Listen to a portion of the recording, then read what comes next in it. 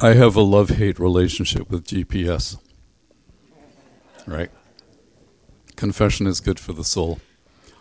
I love it because in some ways it takes all of the decisions out of driving. And when we lived in Vancouver, Annabeth is totally directionally impaired. You go ask her if she will walk out of a store in a mall and turn in the wrong direction. And like I have, it's all mapped in my head. In Vancouver, mountains were north, ocean was west, so she was good. When we moved to Ontario, she's lost. So GPS is a great thing for people who can't find their way. But I'm tired of being insulted by my car, right?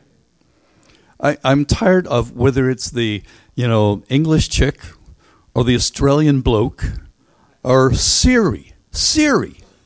Like, why am I hurt by Siri? Why can she say such awful, hurtful things, right? She's not anything. So we were on our way home from a trip in the States a couple of years ago, and we did the whole GPS thing. So when it works, it's fantastic, right? So we programmed in home. And I'm smart enough to know you program in some common destinations, right? So you have home, you have work, grocery store, bank, whatever it is. So I typed in home. And we're traveling up through the Midwest towards home, and I'm getting increasingly concerned about where we're headed. Because it tells me we're going home. It tells me how long it's going to take us to get home, and that seems about right. And I'm following the directions really, really carefully. Did you know in the state of Michigan, there's a town called Home? Seriously. So as we were veering westward, I'm thinking, I don't think we're going to the right place. I think I've got the wrong home programmed in. So from then on, I'm a little more suspicious, and I want to make sure that the GPS is telling me the right direction to go in. Do you know what's worse than not having home programmed in? The destination is to have the starting point wrong. It's more serious to have the starting point wrong when you're trying to find directions for driving or life on a GPS or in your everyday.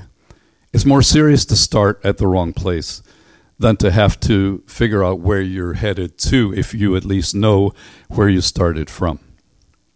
So I'm going to talk to you just for a few minutes today about this whole idea of knowing where we start from. Because if you don't start at the right place, you'll never get to the right destination if you follow directions. You can seem as though you're following the right directions. You can turn when you're told to turn. Some of it can make sense along the way. Some of it can be meaningful along the way. But unless you started at the right place, you're not going to get to the right destination. So you know where I'm going with that, right? We're talking about knowing God. I was reading an introduction to a sermon by Spurgeon, who's thought to be sort of the all-time greatest preacher centuries ago now. And Spurgeon began this sermon by saying that everybody's proper pursuit must be the knowledge of God, to know God. And as I read that, I thought to myself, I wonder how long it was after he said that was a comment that was kind of out of time, that it was anachronistic, it was something sort of old-fashioned. How long did it take before there was not a universal Western assent that said, of course, humankind should seek to know God? I mean, what were the universities started for? What was all of that about?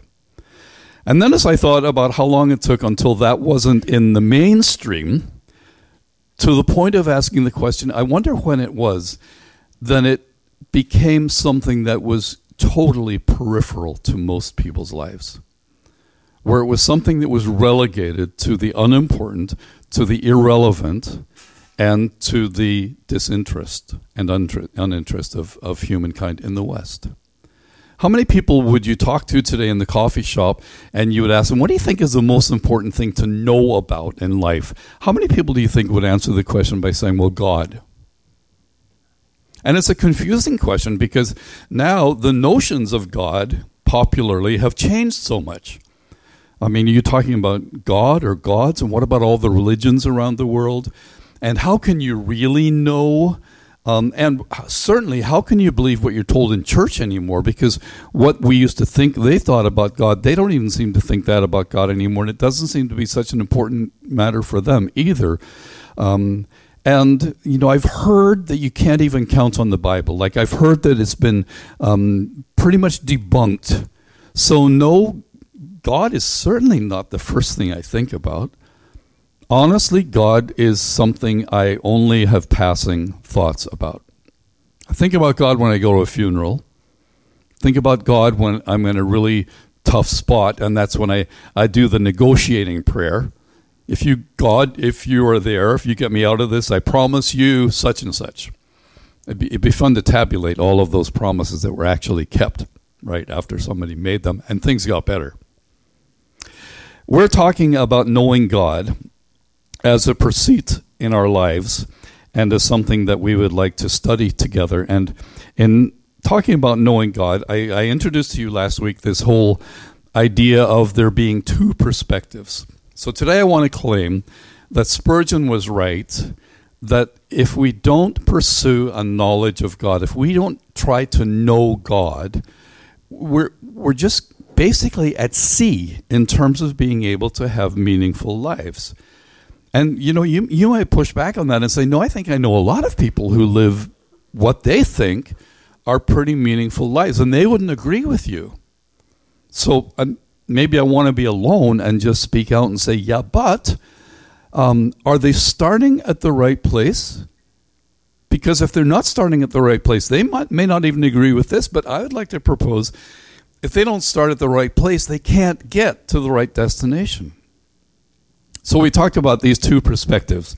The two perspectives are those of a balconeer and of a traveler. Gene, this picture's for you. Okay, because I don't like cats. And there it is. So I'm choosing a new picture every year of a balcony and a pathway. And this one has a cat. It's the only one we'll ever have a cat in it. So I'm glad you're here to see that. So there are those who are on the balcony, and they are those who conjecture about life. They are the ones who theorize about life, and they are the ones who philosophize about God and theology and all of the rest. And that's a good thing to be doing. But there are also those who are not only balconeers, but they are travelers. They are down on the pathway, they are on the road, and they are experiencing life. Both are necessary perspectives, is what we said last week. We need the balconeers because we need to know what's sort of the framework within which we understand God. And knowing God is a great primer for that. It's a great book that says, here are the categories in which we have talked about God, thought about God, and believe about God. But the balconeer doesn't do very much good about really progressing in knowing God himself. That's the traveler.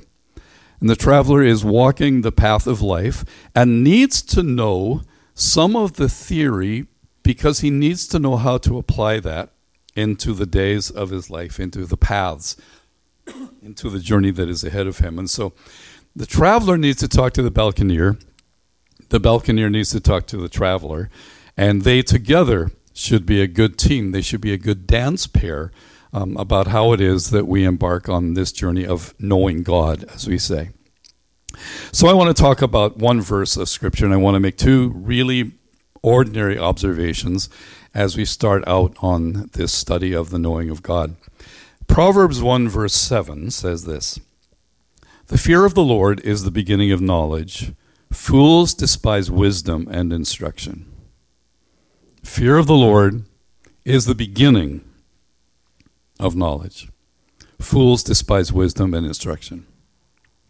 And the book of Proverbs is a case study in what it would look like to be someone who fears God and doesn't despise instruction.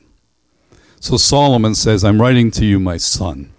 I'm writing to you to give you wisdom, to show you how you can become mature, to show you how you can make the decisions in life that are necessary for you to be a person who is pleasing to God and lives a wise and successful life. So Solomon's theme, Solomon's motto in the book of Proverbs, because we hear it again, is that the fear of the Lord is the beginning of knowledge. If you don't start with the fear of the Lord, you won't get to the product of knowledge. If you don't start with the fear of the Lord, you may think about other things, but you will not think productively. And that is the claim of the theist or of the Christian, that you cannot dispense with consideration of the person of God and the knowledge of God and believe that you're going to live a productive life. And yet how many people would be able to say that honestly somewhere at the center of their thinking is this wondering and deliberating and learning about who the person of God is, the fear of the Lord. Does not mean to be afraid of God. The fear of the Lord is a covenant term that basically talks about having a reverential relationship with him that follows the terms of his covenant, that has entered into a relationship with him whereby one submits to God, walks with God, talks to God, and continues to press on. If somebody could bring me a glass of water or something, that'd be great. It won't bother you all as much if I'm not choking over my throat. The fear of the Lord is the beginning of knowledge. And contrary to that, or the opposite of that, is the category of the fool. So in Proverbs, there are two people. They are called the wise, and they are called the fools. And the wise listen to Lady Wisdom, and the fools listen to Dame Folly, we're told. Thank you, ma'am. Perfect. The fear of the Lord is the beginning of knowledge. Fools despise wisdom and instruction. As we go through the study of the knowledge of God, knowing God, I want to challenge you to think about the degree to which knowing God, the fear of God, is the start point in your life. If you tell people the story of your life, do you start with God? If you tell people about the plans for your life, do you start with God? As you tell people about the plans for your family, do you start with God? As you tell people about the plans for your business, do you start with God? Or would you have to say, oh my goodness, no, actually, that's kind of an afterthought.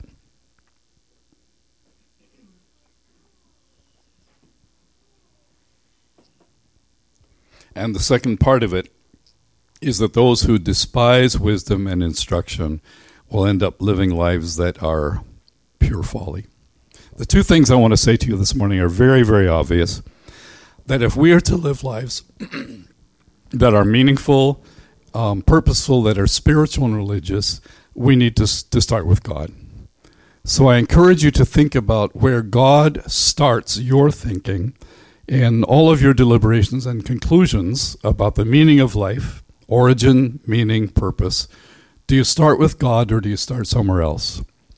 If you start with your own mind, you're already in trouble because your mind is a created mind. It's not the creator. And so you need to ask, well, who put the mind in my head? So how am I going to, first of all, submit that mind to God and then proceed from that point on? And then how do I be sure that I'm not a person who would be characterized by despising wisdom and instruction? Start with God and ask for directions. Right?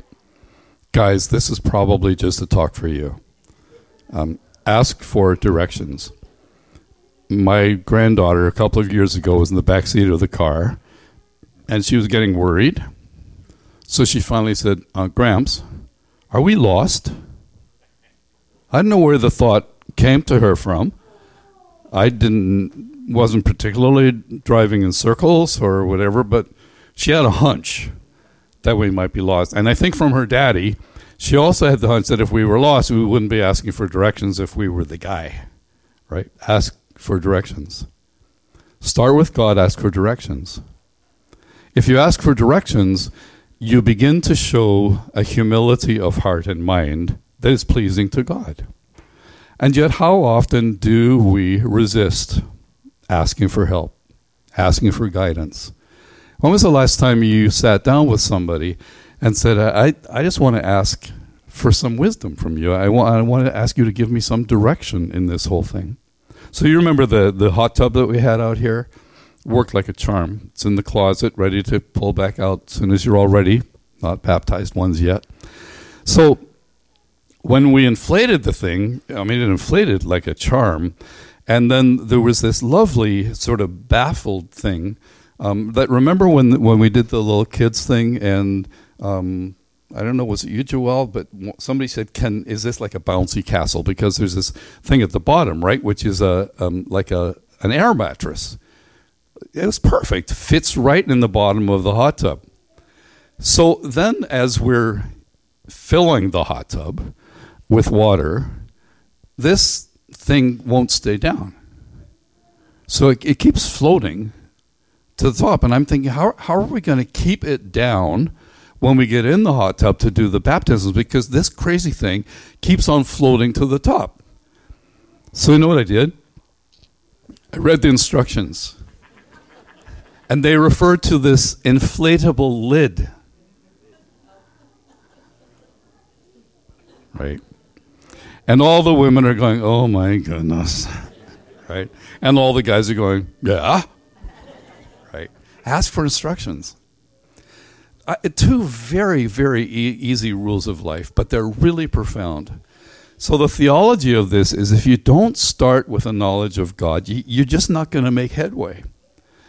If you don't start with the knowledge of God in terms of science, you may go off on some crazy theories. But if you start with the knowledge of God, all science is God's science. Nobody's afraid of science if they're God followers. Because science is simply the declaration, the demonstration of who he is and what he has done. But if we make science our God, there's enough of the corruption that we keep talking about that is in and around that we're going to get ourselves in trouble. So start with God in everything. And just challenge yourself and say, in every area of my life that I think and plan, where does God fit? Is he actually at the start? Or is he somewhere peripheral? Is he somewhere incidental along the way? And right here in church on a Sunday morning, we're probably ready to raise our hands and say, you bet, let's make God the first. And then tomorrow morning, a decision has to be made. And the last thing on your mind is God, because it's with me as well. The first thing might be on my mind is what I want, what I think would be better for me, what I prefer, what my experience has taught me. But is God the first thought? What am I doing with my kids? What am I dealing with my kids? Do I start with God and say, how is it that this life needs to be influenced towards knowing God?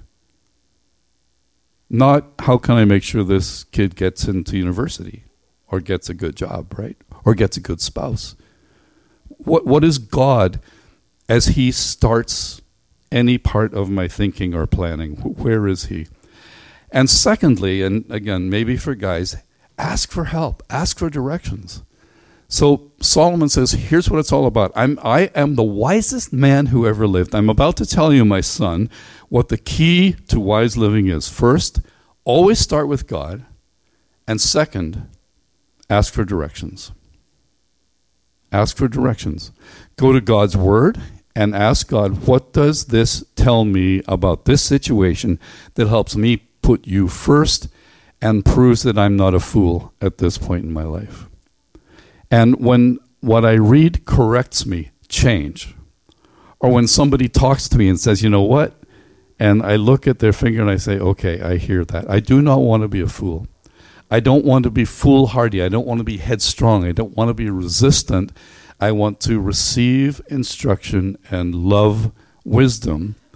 And as we go through this whole series in Knowing God, let's put that up there. We want to make sure that we are balanced properly between balconiers and travelers. But we also want to be people who live by these two rules of thumb. Is God first here? And what directions do I need? What help do I need? What instructions do I need so that I may become a wise person? There's an old story about a person asking for directions in Tennessee. And I love Tennessee because it's got the best accent next to Arkansas, I think. So this guy stops and he asks for directions, and he says, I'm looking for such and such a place. And there's an old timer. He's rocking on his rocking chair with a straw in his mouth. And he says, well, y'all got to go down the road about 2 miles, and you get to this Billy Bob's Taverns right there, turn a left. And then about when you see there's a field there. I think they've sown it already. So when you get there, you're going to turn. Wait, no, that's not it. Yeah.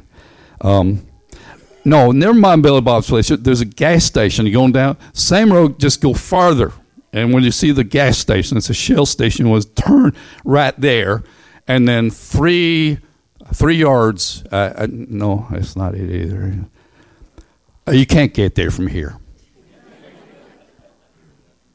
If you don't start at the right place with God in your thinking, you can't get there from here. Simple as that. So are we sure we're starting at the right place all the time? For big things as well as small things in life. That's our challenge. Start with God. Ask for help.